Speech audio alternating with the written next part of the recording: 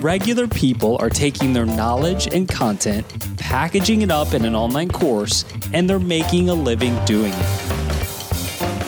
But not everyone is successful with online courses. There's a right way and there's a wrong way, and I'm here to help course creators actually succeed with online courses. Hi, I'm Jacques Hopkins, and this is the Online Course Show.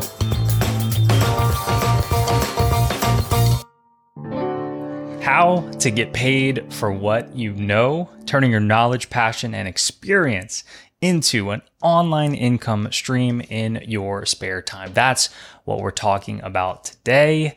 On the show, I will be joined by Graham Cochrane, who wrote this new book, this new phenomenal book. If you are listening to this, if you're watching this, then you are fit to read this book. I have had my online course business since 2013, and I got a lot of valuable information out of this book. I absolutely love Graham Cochrane. I really look up to him. If you're not familiar with him, he started an online course business before I did. Called The Recording Revolution, which was about audio production. And that has blown up. It's a very successful business, 7-figure business. And he has since created a second business teaching this stuff, kind of like I do, where I have Piano in 21 Days, and then also have the Online Course Guy brand and the Online Course Show, which is what you're listening to right now. And I first met Graham because of this very podcast. He was back on in episode 104, and that just goes to show you one of the amazing mini benefits of creating and putting out consistent content, whether it be a podcast or a YouTube channel, things like that we're going to be talking about in this episode. But I probably would have never met Graham if it weren't for this podcast. It gave me a platform to be able to reach out to him, see if he wanted to come on, and we've stayed in touch, stayed connected ever since. So that was nearly, I think, 3 years ago.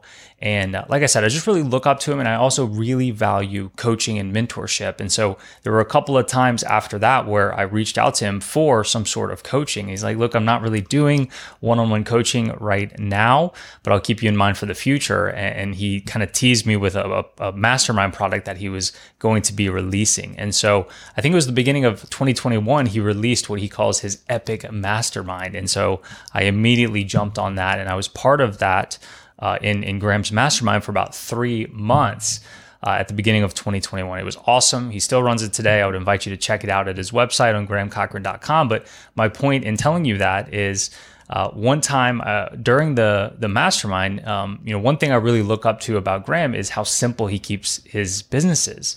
And I was looking at his Graham Cochrane brand business, and he doesn't run any paid ads. He has very few marketing and lead generation channels. He's very consistent with the content he puts out there. He has very few actual products, very simple funnels. And one day I'm just like, is his business really as simple as it looks on the surface? And so I turned on my cameras, I got out some paper, and I drew up what I thought was his business model. And I ran it by him. I'm like, Graham, is your business really this simple? And I don't think he had quite looked at it exactly like that, but he's like, you know what? It is. That's exactly how it works. And that little story actually made his book, his new book.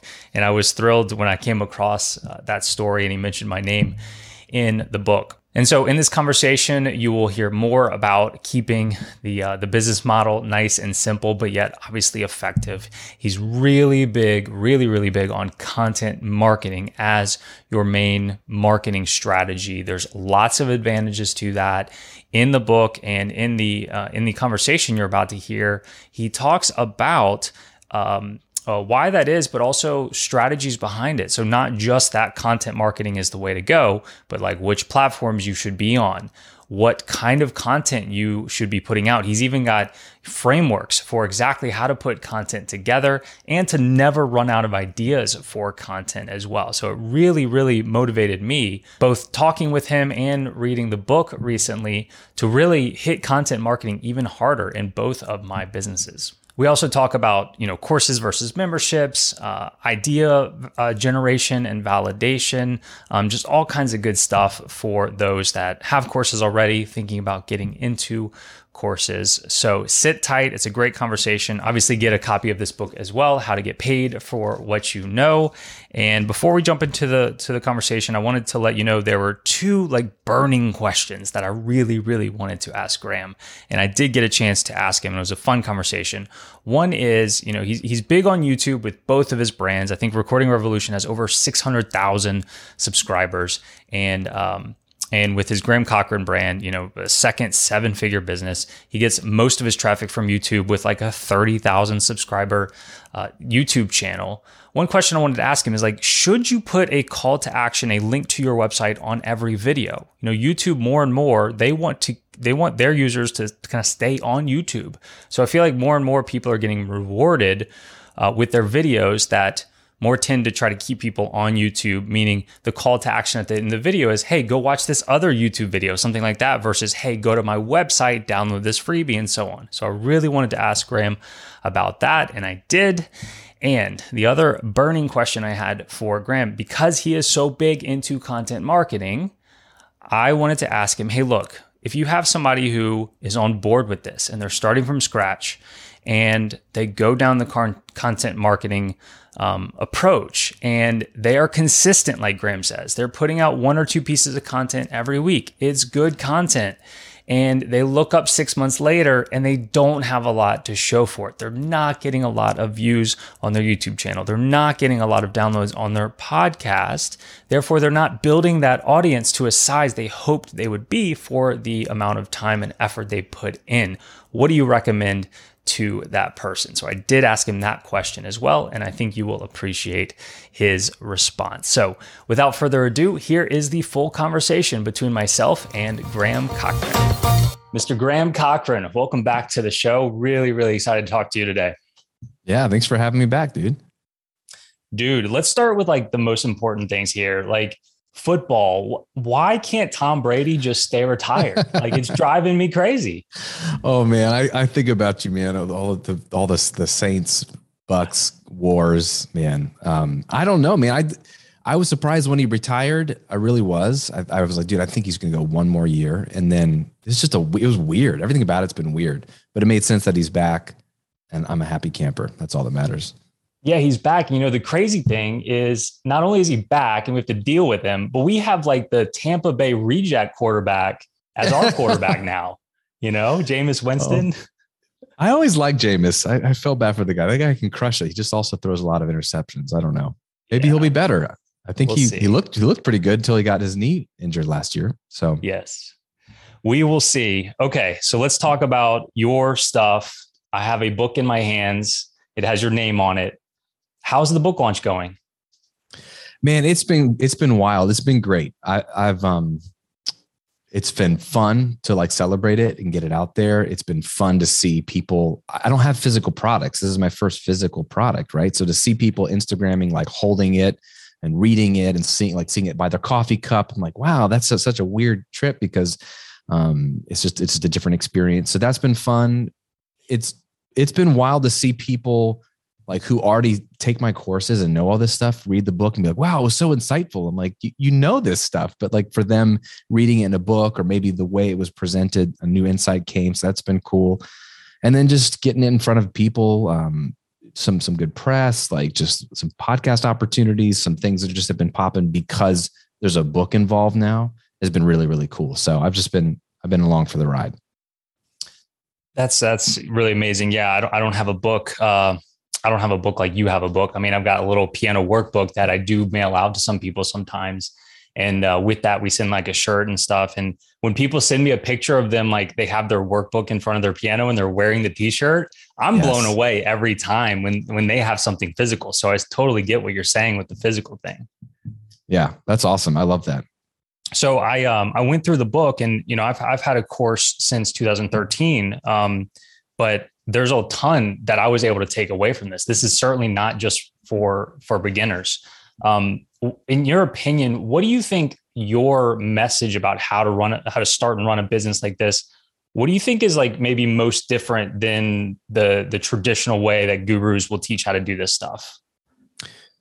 Yeah. I mean, I have a few points of emphasis that are important to me and my students. One is simplicity. Like I hate complexity. And I find a lot of my students say, wow, that you make that seem so simple. Like there's a lot of friction to start a business, period. And then an online business can be overwhelming with like funnels and automation and stuff. And so the average person who doesn't dork out over this stuff, it just creates more barrier to get started. So if they interact with me, a lot of times I hear, wow, you made it seem super doable. And like you boiled it down and said, ignore half of this stuff, just do this. And that's a big win for people. And that's just my nature. I'm pretty simple in terms of the way I want to organize my life. My finances are simple. The way I run my business is simple. The way I think about music production is simple, and all those things that I've done in my career. So simplicity is important to me in business. So it's got to be a simple business model. It's got to be sustainable. So there's a lot of ways to make money if you really go all in, but could you do it for 10 years? I always think about, could I do this for 5 to 10 years? And then automation is important because I don't really want to make lots of money, or I don't want my students to just make lots of money. I want them to build a business that fits their life, serves their life, not the other way around. It's got scalable systems so that they can really design like their interaction between their day-to-day life with their family, with their goals, can like perfectly like align with their business goals. So that's not like I have to do this and then I have to go do this, and it's not compartmentalized. It's like all integrated. So I'm really fighting for like, what's a business model and a way to do online business where you can actually have a life as well. Like I hate launches in general because they just take so much out of you. So how can I build a business that doesn't require me to launch? That would be great. And so I always ask those kind of questions. Rich Litvin has a great line, like, how could you make it your business and hit your goals and make it simple, effortless, and fun? And that's exactly how I like to think about it. Like, what if it could be simple? What if it could be effortless? What if it could be fun? Everything that's not those things I try to eliminate if possible. It sounds really amazing. I mean, those all sound like really good things. One thing that really jumped out to me is how honest you were about how this is not a get rich quick scheme by any means, how this could actually take a little while if you want to do it right, if you want to do it in a way that's sustainable, one of the words you used, and you really push the content marketing, right, as the approach to build the audience. Not everybody, like a lot of people I talk to, they maybe start with the content marketing, but it fizzles out because they don't see any results from it. Then they want to start talking about ads. Why are you so passionate about the content marketing as the best way to build an audience? I've just seen it work like crazy for 12 years.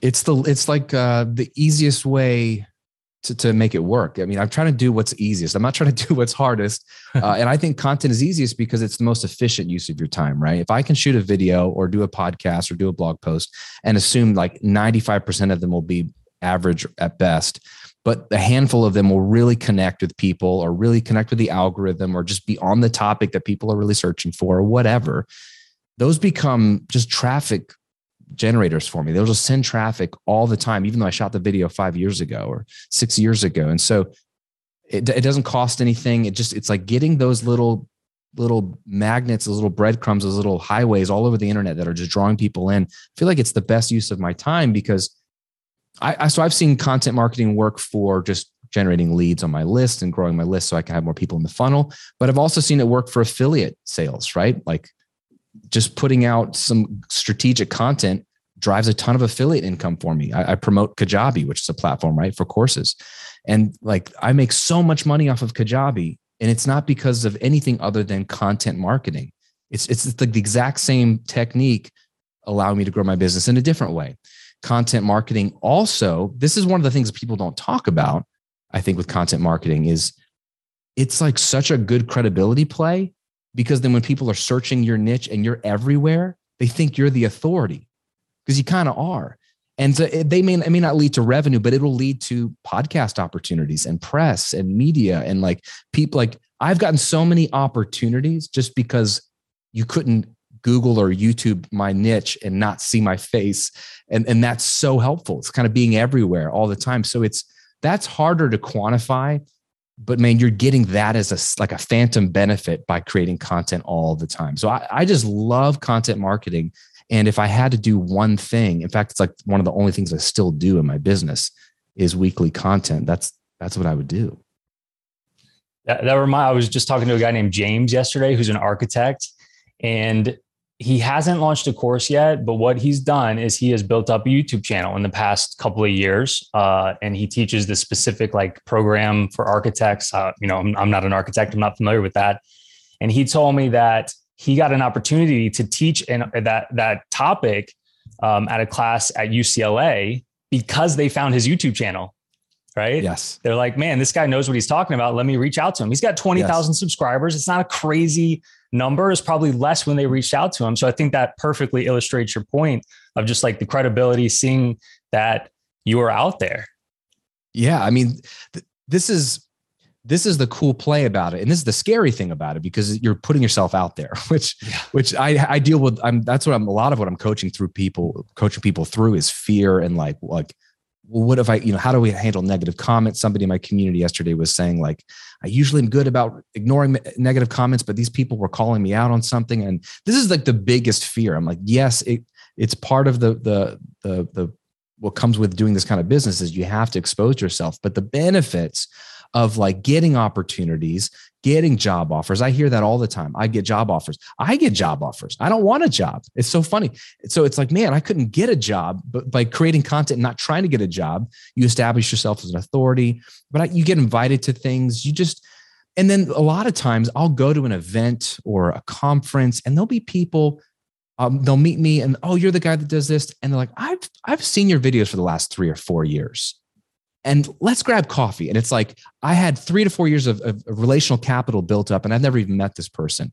And so I would have been a complete stranger. But then when we meet for the first time, they're like, oh, we need to be connected. And that can lead to opportunities and all kinds of things. So I don't even know how to predict how that will be for people when they create content, but it's one of the unspoken about benefits that it's been great for me in both of my areas of interest, both music production and then online business.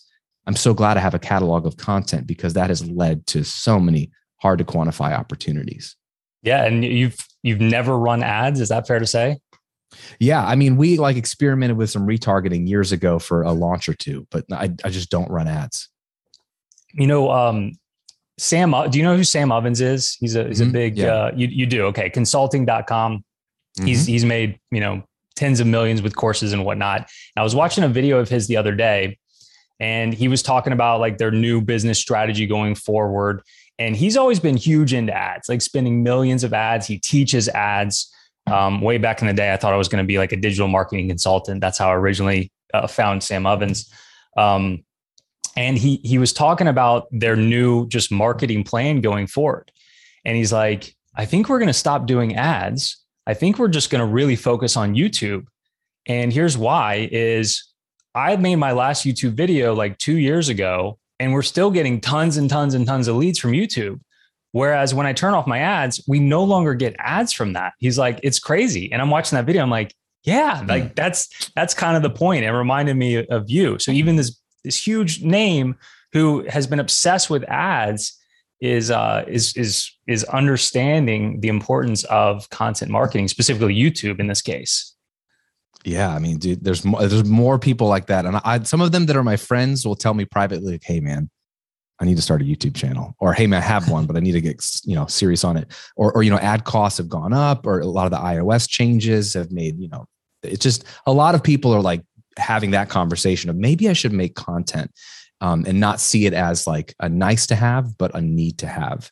And so I don't think I'm like really smart or special when it comes to content. I don't even think my content is even that amazing, but I'm on the content train and I preach this message because it works. If it works for someone like me who doesn't do all the right things when it comes to even YouTube, like on YouTube, I don't do all the quote unquote right things.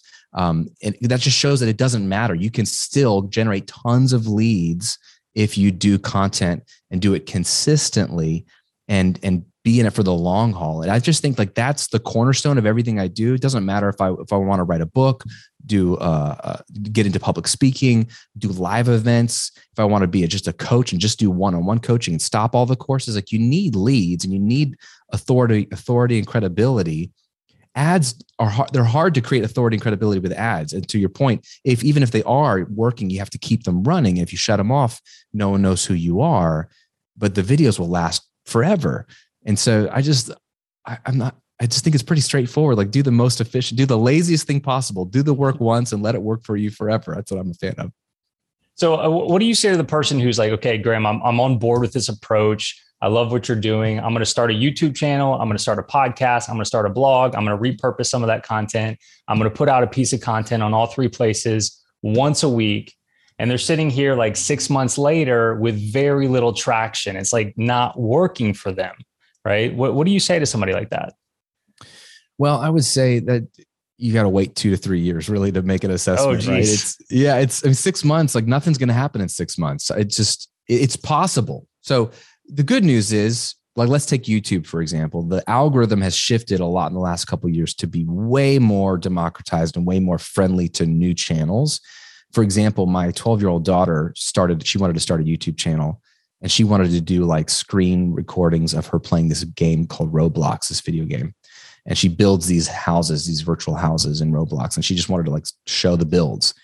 And so she made her first video and she's like, how do I do YouTube? And so we created her channel and we uploaded her video. And I was like, okay, let's title the video. What's this video about? She's like, well, it's in Roblox and the game inside of Roblox is Bloxburg. And we're doing these kind of builds. And so I'm like, okay, well, you title it Roblox, Bloxburg, whatever builds. Like, just very not cute or creative title, but very clear. And then I showed her how to use Canva, and I was like, take a really cool looking moment from the video. Here's how you can do some text to make, the 3 words or less rule, like just simple text on the thumbnail, make it big, make it bright. And then the description, let's have those same keywords in the description, like really basic stuff. I'm not an SEO genius. We upload the video. This is a brand new channel, right? 0 subscribers. We go and do some like daddy-daughter day stuff. We come back 3 hours later and I'm like, let's see what's going on. Let's get on YouTube and search Roblox, Bloxburg, whatever builds. Her video shows up on the first page of results. It's got 0 views and it shows up on the first page 3 hours after launching her channel. And so that's like the power of like where YouTube is going. They're trying to get new channels to go. So I think you can get some initial wins is the encouraging side of it. The negative side is 6 months is really not long enough to really blow up unless you get lucky. And I mean, if you do, that's great. So what I tell people is you have to, again, think about, are you building this for 5 to 10 years? If you are, then you need content marketing. So don't look at it in 6 months and assess whether it's working or not. But then while you're committed to that every week for 5 to 10 years, who could you go connect with? Like, who in your niche could you become friends with? Could you do guest content for, or serve in some way, or share a powerful idea, or just make a friendship, some reciprocity, like Go Giver type stuff, or Adam Grant give and take? Like, who can you go serve and maybe make a friend, even if 99% of them ignore you?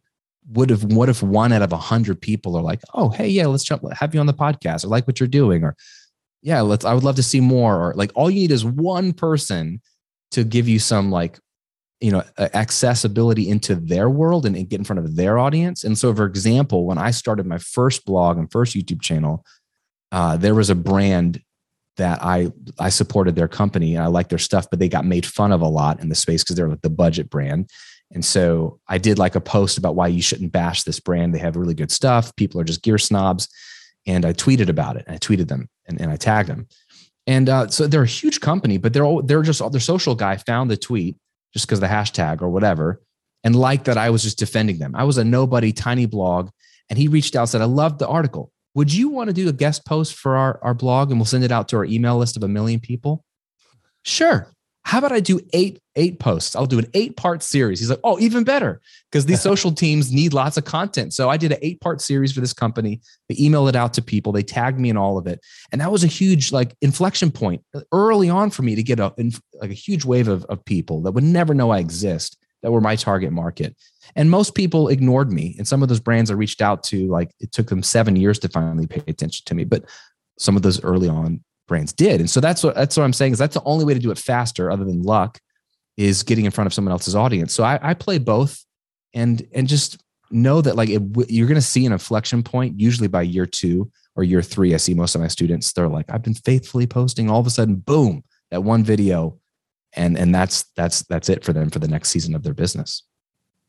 That's really interesting. Yeah, they think of Mr. Beast. I think he's the number one YouTube channel, and he didn't find success for the first several years. I recently listened to his interview with Joe Rogan, which was really interesting to hear him talk about YouTube for like 3 hours and the algorithm and all the things he did.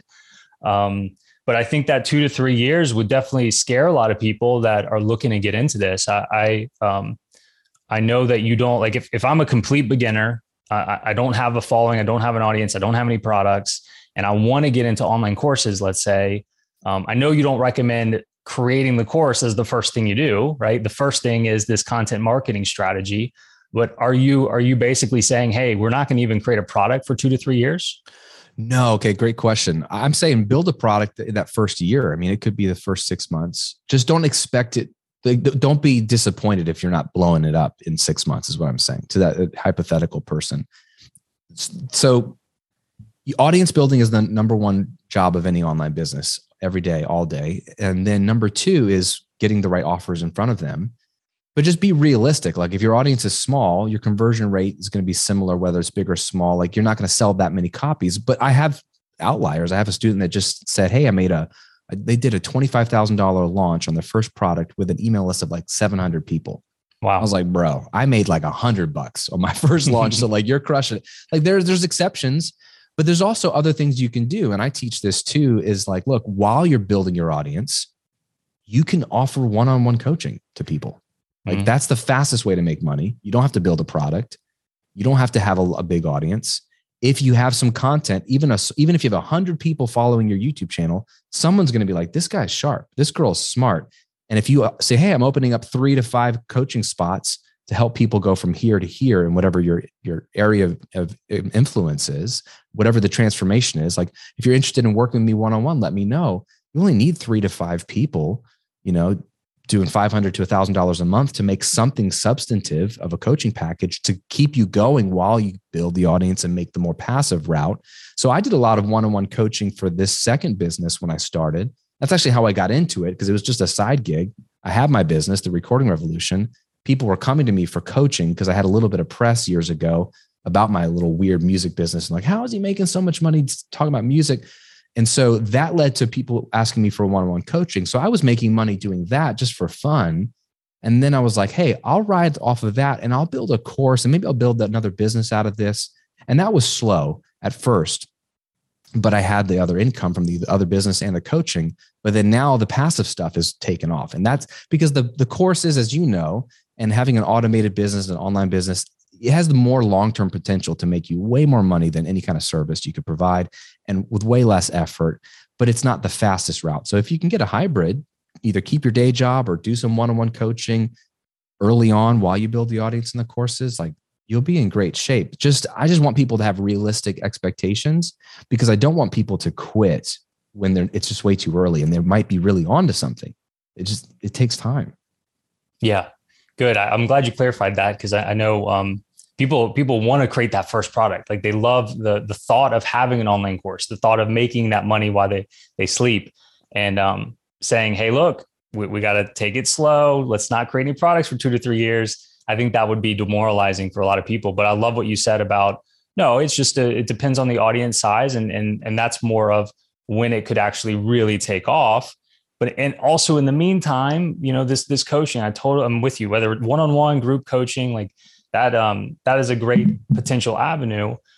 Whether we're talking about like launching a coaching product or let's say a course product for the first time, where would you draw the line? Like at what point would you say somebody's audience is big enough to start thinking about pitching a product? Yeah, great question. I usually tell people, that you can do whatever you want again, because so many people have blown like the traditional things out of the water. Just have really, if your audience is so hungry, if they're begging you for it and they're really engaged, you can launch it whenever. It really doesn't matter. But typically 300 to 500 people on your email list is when I feel like you could like launch your course. Because you're going to look at conversion rates. Maybe 1% of your email list will convert, right? If it's solid. So that's 500 people. That's 5 courses sold. So it's something. It's just not a lot of money. And it's also not a lot of data. Like if you sell 5 courses, and they don't get results, like that doesn't mean your course is bad. It's just you need lots of people to go through it to refine it and make it better, which is something I know you're really good at doing with your course. And so I like people to learn the art of launching and building the product and writing some basic sales copy. It's a good exercise. So I would say get it launched, but really it's more about knowing your audience, right? That's more important than the size. It's more of like, if you're doing YouTube videos, how, like you said earlier, like, why would you launch? I don't think you should launch a course until you know who you're launching it to, because it's all about an offer, and the offer is all about who it's offered to. And so who are you helping? You probably have a lot of ideas of how to help people, whatever your niche is. I made music production tutorials, helping people make recordings in their bedroom. So I knew lots of stuff I could teach people, but it was hard to know what would resonate with people. Where specifically are they getting stuck? Or do they know all the basics and they just don't know how to do a certain strategy with mixing, or do they not know the basics? Do they not even know what to buy? Like, you don't know until you engage with people online and teach some stuff. So I view your content as your like testing ground, your playground, to figure out what content people really want to go deep on. And then you might get an idea of, everyone keeps asking about this. Like, maybe that should be my first mini course or course. And then you have a better success rate because it's based off of some informal research, right? Yes. Another YouTube strategy question for you. Because I think YouTube is a phenomenal source of traffic for what we're talking about here with courses and memberships and even coaching and all that. That's was my primary marketing channel when I first got started with Piano in 21 Days. And it was slow, but eventually it picked up. And very early on, I learned that what you want to do with YouTube is you want to kind of get them off of YouTube and get their email address, have an opt-in. You want to have a call to action at the end of your video. And so every video I have made since 2013, we have a call to action at the end of the video. Hey, if you like this, go download our free workbook, click the link right here, click the link in the description. I say that to set up this question. I have a friend, David Walleman, who's got a very big YouTube channel teaching guitar. He's got over 100,000 subscribers. He's been doing it since like 2010, tons of content. He does like 3 videos a week.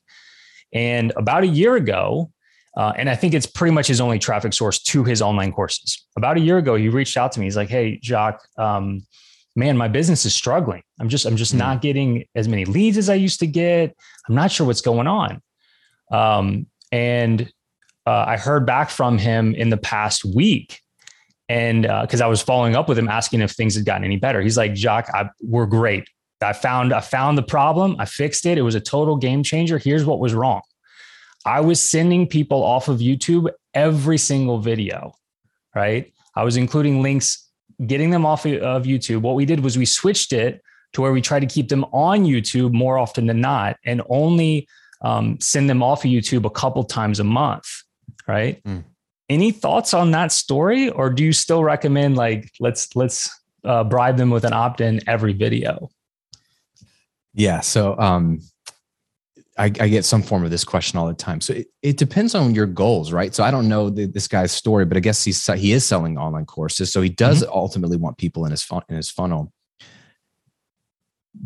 YouTube wants you to keep people on YouTube. That's their goal. So they will reward you for playing their game the way they want it to be played. So you will, like that makes sense. Like you'll probably get more views, get a higher ranking in the suggestions if you keep people watching.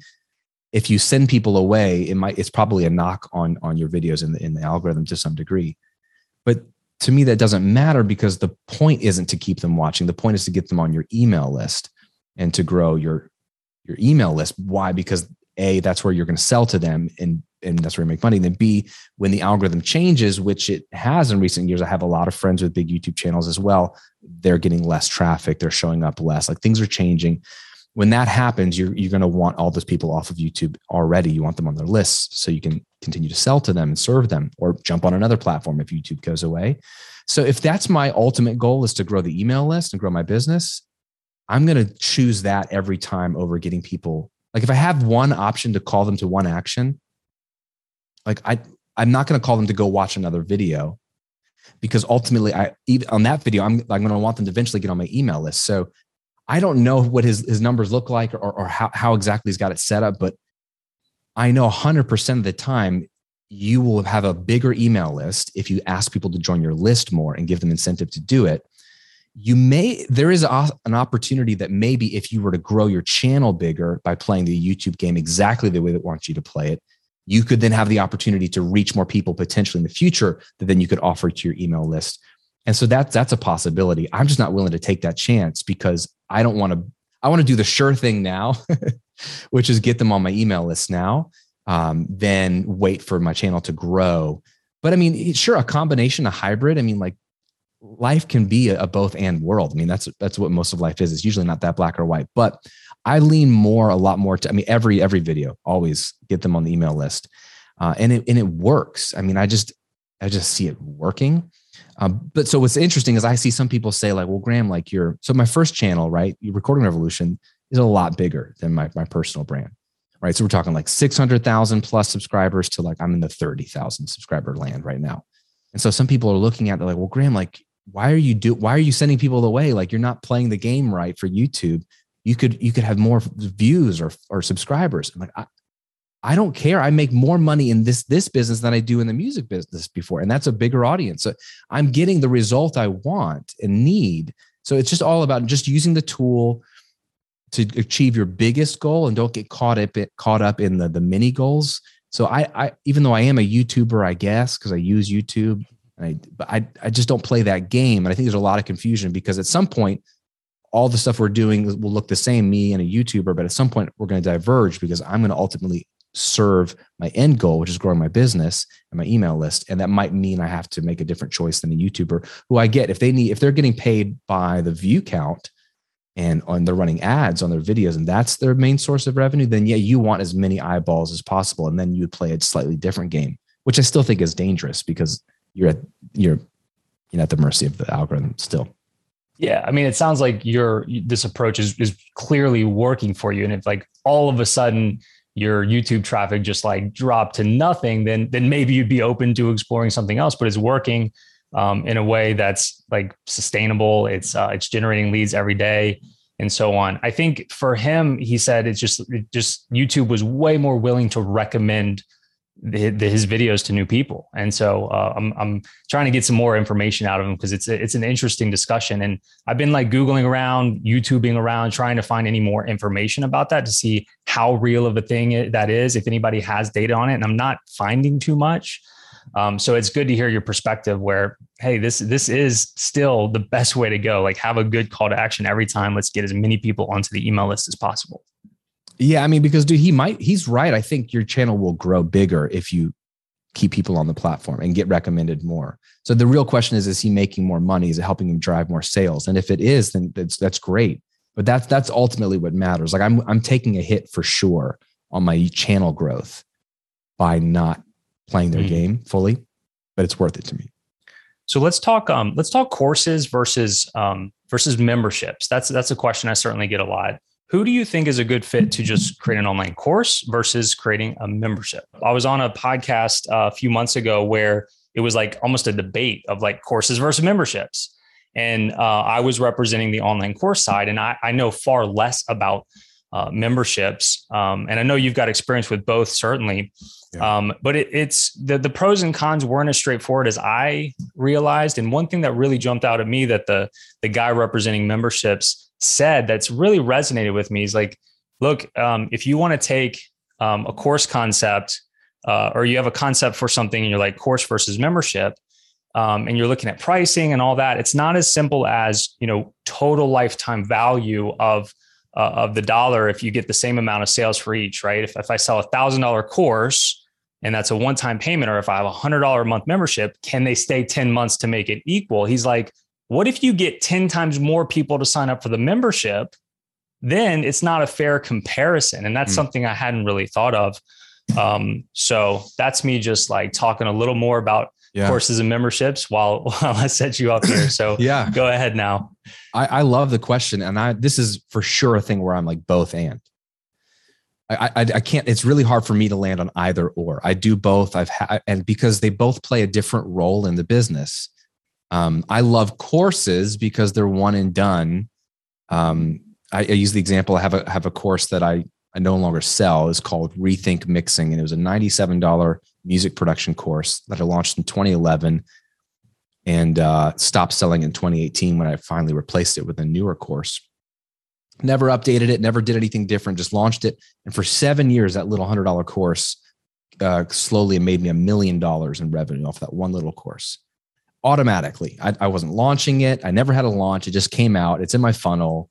And I was like, that's a picture of what I love about courses is it's a lot of upfront work and it takes a lot of effort. And my students who make a course are like, man, that was like, I feel like I just pulled an all-nighter. Like, wow, that was a thing. I got through like boot camp but you do the work and then it can pay you forever. And that's the beauty of courses. For you, it's also great for the student because it's everything they need start to finish. I mean, your course is the best name of a course ever, right? Piano in 21 days. I think I use it as an example when I tell people like how to name a course or think about what a course should be. It should be transformation focused. It should be very clear what it's promising. And that's what I don't like about memberships is they can be so open-ended if not set up well. So a course has its place. For you, it's going to be evergreen. I think evergreen courses are a backbone of a business. I'm not saying you shouldn't launch certain courses, but I love evergreen courses.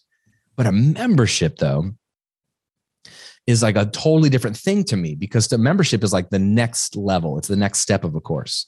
If I want all my people to learn the fundamentals or learn this main thing in my course, I want a membership as like a back end offer, which is a great way to pitch it is like, now that you've gone through the course, you probably have a million other questions. And you probably would love to interact with people who have learned similar things or gone through the course as well. You probably want to hang out with me regularly. And I've got more advanced things I could teach you, but I'm not going to do a whole course on all of these topics. So what if I could put it all together in a community where you're interacting with people? There's accountability for the things you just learned in the course now.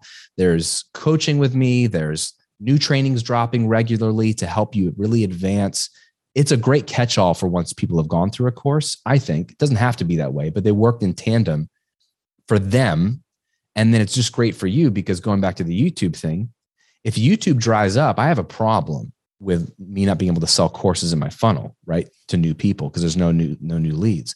But I don't have a problem because I have a lot of recurring revenue from my membership and my mastermind and affiliate income, which is recurring as well. So like I could never get another customer again. And I'd probably be fine for a long time to give me time to make up something else or find a new source of traffic. So I love the recurring revenue part of a membership because it's bankable. Even when there's churn, like if you do your membership right, it grows every year. And so I like both. I just feel like it's like diversification and they both have a role to play for my income and stability of the business, but they both have a role to play for the student because they can achieve different things. And I like to just have a product suite that all the products kind of make sense together, if that answers the question. Yeah, I mean, it's a diversification. It's a diversification of what your student can benefit from, but it's a diversification on your side too. That 3-prong approach of having the courses that are more like one-time payments and really need the leads coming in consistently, but then also having the membership. And then the third prong, you mentioned the affiliate income. Like that's a heck of a business model, having all 3 of those offers out there. And I know just watching your YouTube channel and podcast, like you're constantly putting out content that's more general, and then you're trying to get people on the email list, but then you put out a lot of Kajabi content. I know you recently got to be the top affiliate of all time for Kajabi. That's insane. Passed up Amy Porterfield, right? Yeah, that was a life goal. Beat Amy Porterfield at something. So I did it. At something. That's amazing. It's probably the only thing I'll be able to catch up with her on. Yeah. Like I think I messaged you, but I like to think that I was the sign up that kind of puts you over the edge. I recently signed up for Kajabi a few months ago. I appreciate that. Thank you. You know, I evaluated a lot of course platforms a couple of years ago because I was ready to get off of ClickFunnels for my course for Piano in 21 Days. And I went with like a very customized solution built on WordPress, and very few people that follow my stuff followed me there because it was just way too daunting of a setup. Too many pieces of parts, too many things that could break down. And so I think it was, I was doing a disservice by recommending that solution, which is only for like 1% of people. And so I went back to the drawing board a little bit and just realized that Kajabi is the best thing I could possibly recommend to most people that want to get into a business like this, because it does so much. It does so freaking much. You know, I've worked with a couple of people in the past few months that were on Thinkific, And I'm like, wait, you can't build a funnel in Thinkific? Like why is it the same price as Kajabi, but you can't have your podcast there? You can't have a funnel. You can't do all these things. And so I decided to take, this side of my business, my second business, and build it on Kajabi because I don't want to recommend something and not use it. Yeah. So awesome. I'm on the Kajabi bandwagon now too, man. It's good stuff. I'm disappointed in ClickFunnels because back in 2016, it was really good, but it hasn't improved much in 6 years.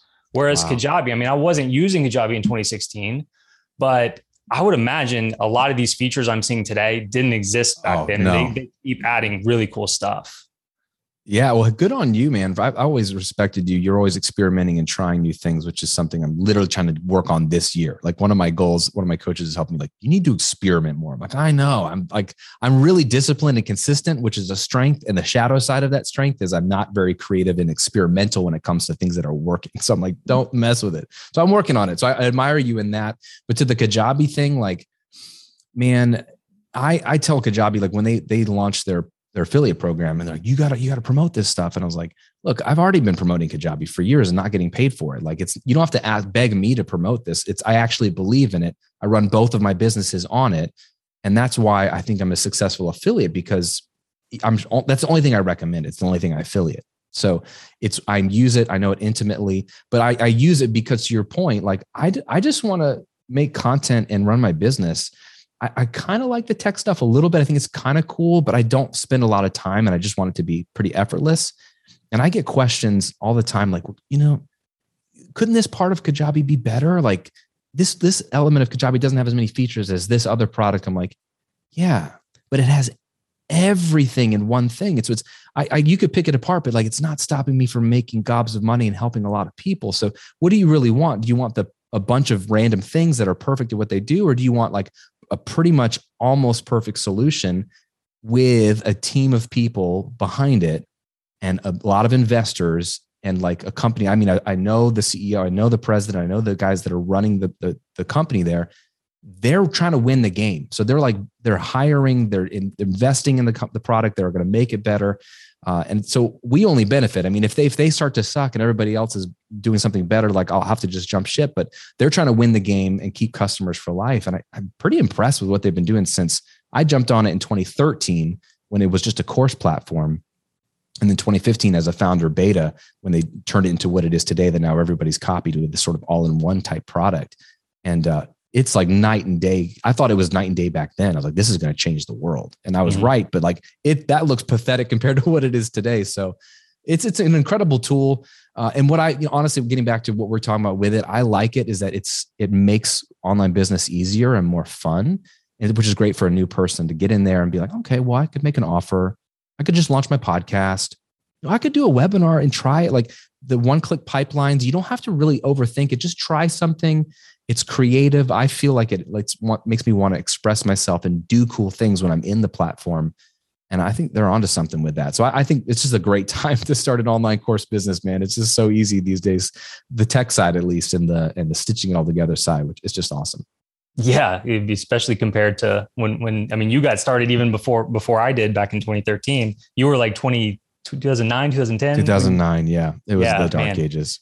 Yeah, for sure.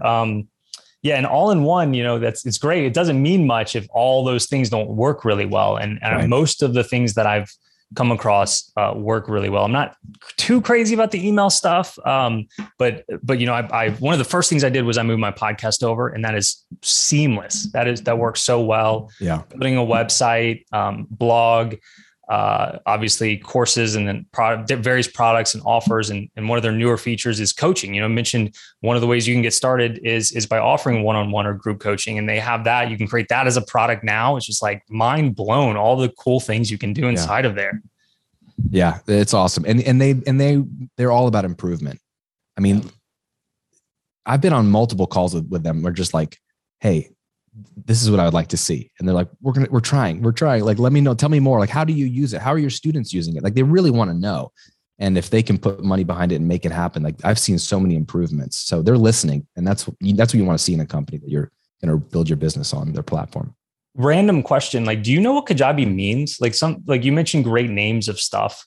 What do you know what that represents? You have any I idea? have no idea. I have to ask Kenny. I don't know. I was having this conversation with somebody last night. We were talking about like great company names. We were talking about Cameo, where you can go find like B-list celebrities and just get them to record a little message for somebody like happy birthday or whatever. And I was like, that's a perfect name for that. And then I randomly thought of Kajabi. I'm like, what does Kajabi mean? Like that's an example of a successful company where the name doesn't really mean much, at least to me. And you're the top affiliate of all time. You don't know what it means either. No clue. It's so weird. And it's hard to spell. Like, it's like everything about it is bad. It's a bad name. So you mentioned experimentation, and I don't do a ton of it, but there is one experiment that I ran at the end of last year that, since you mentioned experimentation, I'd love to share with you and get your thoughts on the results. I am a big believer in scarcity. It was a game changer for my business when I implemented some scarcity. Some scarcity tactics, a lot of them are a little like questionable, a little gray area. One I definitely don't believe in is like these faking a live webinar, fake chats and all that. Not a fan of that. But ever since 2016, the scarcity that I've used is the availability of my course, right? Can't buy the course, Piano in 21 Days on the website, got to enter the funnel. And then inside the funnel, you get an opportunity to buy. We use deadline funnel to make sure that it's true. The things we're saying, hey, this is going away, it actually goes away. But for a while, I was wondering if, hey, maybe a different scarcity tactic could work better for everybody. And one that I wanted to try was offering a discount. And ever since my early days of getting into this, I always heard the guru say, like, don't discount your product, right? So I just listened to that. Yeah. But one day I'm just like, man, I enjoy a good discount. I bet my people would like a good discount too. And so I did like a split test. I did a trial for a few months, testing scarcity, availability versus a discount. Which one do you think won? Oh, man. I think people are suckers for discounts. So I'm going to say discount. Yeah, that won. And I was very happy to see that, because now you can buy my course on my website at the full price. Mm-hmm. A lot of things look the same. The funnel looks very similar, except instead of saying, hey, this is going away altogether, it's, hey, this discount is going away. That's awesome. So what I found with my particular not perfect experiment was, for every opt-in I got before, I got about $10 coming out. And once I switched it over to the scarcity being the discount, for every opt-in, I got about $15 coming out. Oh my gosh, so it worked, that's huge. It worked much, much better. And now I never get the hey, Jacques, what's up with this false scarcity? I know it's actually available type stuff. People are used to discount scarcity and don't have any problems with that. So I don't get those complaints anymore, which is nice too. That's a great conversation. Thanks for bringing that up. I think I remember being taught, like, don't discount your products, but I always would run 2 sales a year for like years. There's always 4th of July and Black Friday. I would just 40% off on 4th of July, 50% off on Black Friday, like anything in the store, any of my courses. And I just would make gobs of money, and they were like huge inflection points. And then we tried bundles one year, like, you have to spend more, but you can get like 12 of my courses for like 60% off. And if you buy it this week only, and like people would just, they want a deal. And I don't usually shop that way. Like, I'm not like a deal shopper as a person. I don't want to buy stuff anyway, normally, but it's interesting to see like the people foaming at the mouth to like get the discount before it goes away. And that is I'd be very curious to hear more people's experiments with that. We do a combination of things. I've actually tried, the course goes away. I have something in my funnel right now where there's like a bonus that goes away. Like, if you buy it now, I'm giving this extra training. You have a few days to get that. And then one of my funnels for the Recording Revolution, it's all discount oriented. You could buy the course full price on the website like you're doing, but it's half off in the funnel. And that works really well too. So I think in general, scarcity has got to be there for a lot of the people that are on the fence. And then 2, I think that's a great compromise, because I like to always have my stuff available for sale for most people. Like, I always felt like dumb when I really want to buy someone's product and I can't. I'm like, oh, I want to give you my money, but you're not going to let me. And so Right. that seems to be like a nice middle ground. So that's awesome. 50% more revenue. That's insane. Yeah. Well, like I said, it wasn't a perfect experiment because I also increased the price because I didn't want to just take my same price and then discount it and make less per customer. So Fair. I literally doubled my prices and Yeah. then brought the discount back down. So even with the discount, each sale was a higher amount. So Oh, it wow. wasn't completely apples to apples, but either way, it But worked. yeah, but that's the point. Like all that matters is the result. You did something and it made more money in your business. So like, or the idea led you to raise the price or like, that's what I love that for. Let's just pause for a moment because I'm not a tester and I'm not like an experimenter. Like literally, like I'm not a guy in a lab coat. Like let's try this funnel, tweak this funnel. I just that stuff like doesn't interest me. But what I like about what you did is you tried something specific, but what it led to was you trying other things, raising the price, trying different, like it moved you forward in the business. You got curious about one thing, which ultimately made you change another thing, which ultimately got you the result, which was more revenue, which is at the end of the day, all that matters. You do want to know how you got that revenue so you can replicate it, which is the point of testing. But it doesn't have to be this perfect little test where like, I didn't change anything, but this one thing. Like I like the more fluid, like I'm making some changes and then that gave me an idea, which sparked that idea, which I didn't have that offer. So I did that thing. And then business is growing. You know, when we're 80 years old and we're looking back on the revenue we've created in our businesses over the years, we're not going to really care what tactic it was. We're just going to care that we made an impact and made more money. So that as long as you get to that goal, I think that's all that matters. Yeah. And I was just hoping that the results were going to be the same because I wanted to do the pricing thing. And it was That's just great. icing Yeah. on the cake, lanyap, as we call it down here, that it actually worked better. So just a couple more questions for you, man. This has really been a pleasure. Audiences, like putting your audience like into multiple buckets. I would say we have a somewhat of a similar audience on this side of our businesses. And I kind of lump, the podcast listeners into four main categories. Completely new. You don't have an audience. You don't have any products or courses, right? Next is maybe you have an audience of some sort, but you don't have a course yet. You have an audience. You have a course, but you're not really selling it. Whether you just haven't launched yet or it's just not working for you. And the fourth group is have an audience, have a course, it's working, and you're trying to get better. How, in your opinion, can you appeal to different categories of people, like subcategories within the same category of audience?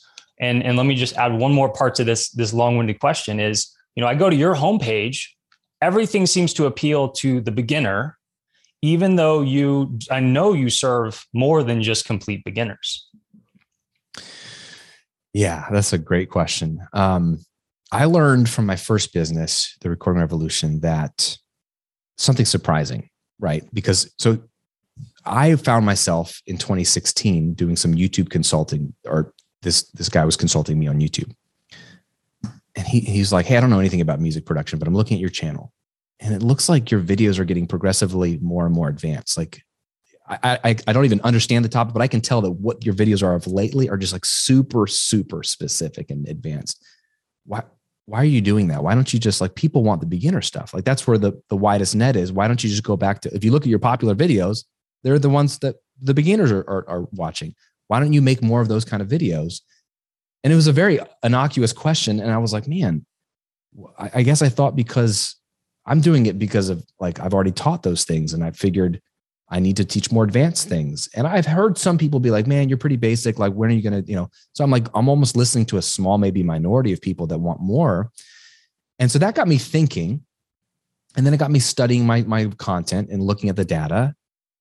And then I've just all of a sudden started to notice in my audience there that as I spent time focusing on the basics and the fundamentals over and over again, that appealed to all the beginners, which is the widest net of people searching. So I get a lot of traffic because that's a lot of people, but it does not seem to exclude most of the advanced people. For example, I have a lot of Grammy award-winning producers and mix engineers and even artists who would follow my stuff and they would reach out to me every once in a while. I didn't realize they were following. They're like, hey man, I always come back to your stuff. Like, it's such a great reminder, like just super like anchoring. Like I get focused when I listen to your stuff. So just thank you for sticking to the fundamentals. Like, this is great for me.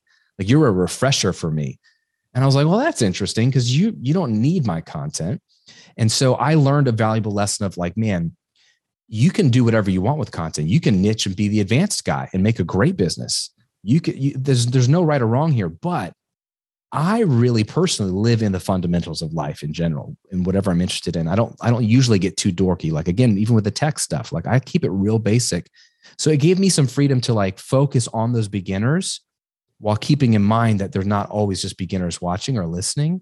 And so I tend to like try to hit the topics that are, it might be, I don't know, I haven't looked at the data. It might be 70, 80% of my content is like for beginners, and I'll still do some more advanced stuff to help people scale.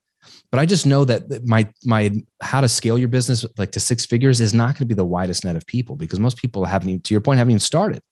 They haven't even started at all. You just broke down the beginners into sort of like 3 categories. Like I haven't started at all. I haven't really built an audience. I haven't launched a core. Like, so I don't want to exclude those people, and know those people can enter into a relationship with me. If I give them the basics, I can become their teacher that they trust. And then they're going to want to learn from me and buy from me as they move up their journey. So my product suite right now, right? And you've been a part of this in a lot of ways, like, although you might have jumped ahead because you didn't need the basics, you can see sort of like my content that's free. Then you can see my course to get people to launch their business, then my membership to get them to scale their business even after they've launched, and then a mastermind or one-on-one coaching to like, you're already doing 6 figures and you really want to know more. And so I want to just create that journey for people, but just it's a wide net at the top, right? A big funnel, wide funnel at the top. It's also a credibility play, right? And it's like, I want to reach the masses and be well known. That's what I'm trying to do in my niche, as opposed to like be hyper focused on just like 1,000 people and be like a hidden micro niche. So my goals mean I want to help a lot of beginners. That's the way my mind works. And I also think my advanced students need to go back to the basics. So I kind of force that back on them, which is just a personal belief I have. So I find that doesn't exclude a lot of people. There are probably people that see me and go, wow, this is pretty basic. I'm looking for like a lot more advanced ninja marketing, online digital stuff. And there's people for them, but I'm okay with that because I know who I'm trying to help. And that's also to my benefit because that's the majority of people. Yeah, that makes sense. No, yeah. I mean, I'm on your website. I'm on grantcochrane.com right now. And another thing I like about it is I don't think your site has changed very much over the past couple of years. Speaking of keeping things simple, but like I said, the homepage really appeals to beginners. Create an automated online income in your spare time. And then I could click on coaching, and you mentioned your offers vary in who they particularly help. You've got a course called Automated Income Academy. And then 6-figure coaching is the membership. Epic Mastermind is the higher ticket, higher touch point with you. I've been a part of it. It's pretty epic. So yeah, I get it. That makes sense. Let's talk about my favorite page in your new book. Speaking of Epic Mastermind, 167, man, that is a great page. Great page. My favorite page too. Dude, I just like, when I saw my name in your book, I was like, holy smokes. And you know, there's how many Jacques do you know? Do you know any other Jacques personally? You're the only Jacques, bro. I was like, that's me, right? He's talking about me, Jacques, right? Because yeah. So you said recently one of my students, Jacques, who's a member of my Epic Mastermind, asked me about my business model. He drew up a diagram that he felt represented how my business worked from what he could tell from the outside and what I've shared with the group. He sent it to me and everyone in the mastermind and said, what am I missing about your business model here? It can't be this simple, can it? And the answer is, of course, yes, it is that simple. Man, I remember like looking at your site, looking at your content and being like, this dude is killing it. And it's like one of the simplest businesses I've ever seen. Like there's gotta be more to it. So I was drawing it up and I sent it to you, and man, it really is as simple as it looks on the surface level, right? It is. And that makes me not as interesting of a podcast host because people want something crazy. And so I need to come up with some like juicy fake stories. No, but I mean, I think this is part of my calling too, is that like, look, I'm not saying people have to run their business exactly the way I run it, but like people are overcomplicating the mess out of their online businesses for a variety of reasons that gurus tell them to make it complicated. There's an insecurity, like, we naturally feel like it can't, if it's simple, it can't be good or can't be professional. So there's all kinds of things at play, but the reality is like, what do you need? You need leads. You need a way to nurture those leads, and you need an offer to put in their hands, and you need a way to sell it and capture the payment. And like, that's all we're doing in business. And so I just really try to keep it as simple as possible. I've tried different things in the past and I've gotten rid of the things that don't work. But here's what's so cool, going back to full circle, what we talked about content marketing, is the reason why it can stay that simple is because if you've got a decade of content and you've been faithfully built, like, you get something called momentum, which means like, when I'm not doing anything more than I did 5 years ago, but I make way more money, way more money. I'm actually working less and doing less. And I've stripped away the things out of my business even more. And the only reason is because of content. It's like the content machine is growing, and it's just this, it's like compound interest, right? With investing, you make your money not by putting gobs of money into the market. It's consistently putting a fixed amount over time. Eventually, when you wake up in the latter half of your years, like, you're making gobs of money doing absolutely nothing because your money's making money for you. And so it's that consistency. It's boring. I mean, I quote Warren Buffett in the book about, like, why does so few people want to follow your investment advice? He says, because no one wants to get rich slow. Like, it works, but it's not flashy and it's not fast. And I think that's a good analogy for my business model. It works. It's not flashy and it's not fast. So I'm just interested in longevity and having something sustainable, because I know what it feels like to be burned out and I don't want to be there. So yeah, simplicity works, man. Love it. Graham, thank you so much. The book is How to Get Paid for What You Know. I'm a big fan.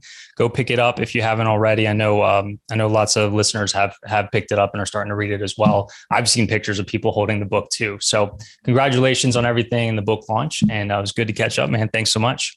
Yeah, thanks, Jacques, for having me on. So that is a wrap. Once again, check out the book by Graham, How to Get Paid for What You Know. There is also the audio version, which is actually what I went through. I've got the physical book, but I went through the audible audio version, which Graham read himself. It was very, very good. I would love to go through it again, maybe with the hard copy this time. So if you enjoy this conversation, then you might enjoy the book as well. Thank you so much for being here, for listening to the podcast. This has been episode 183 of the Online Course Show, and we'll see you next time.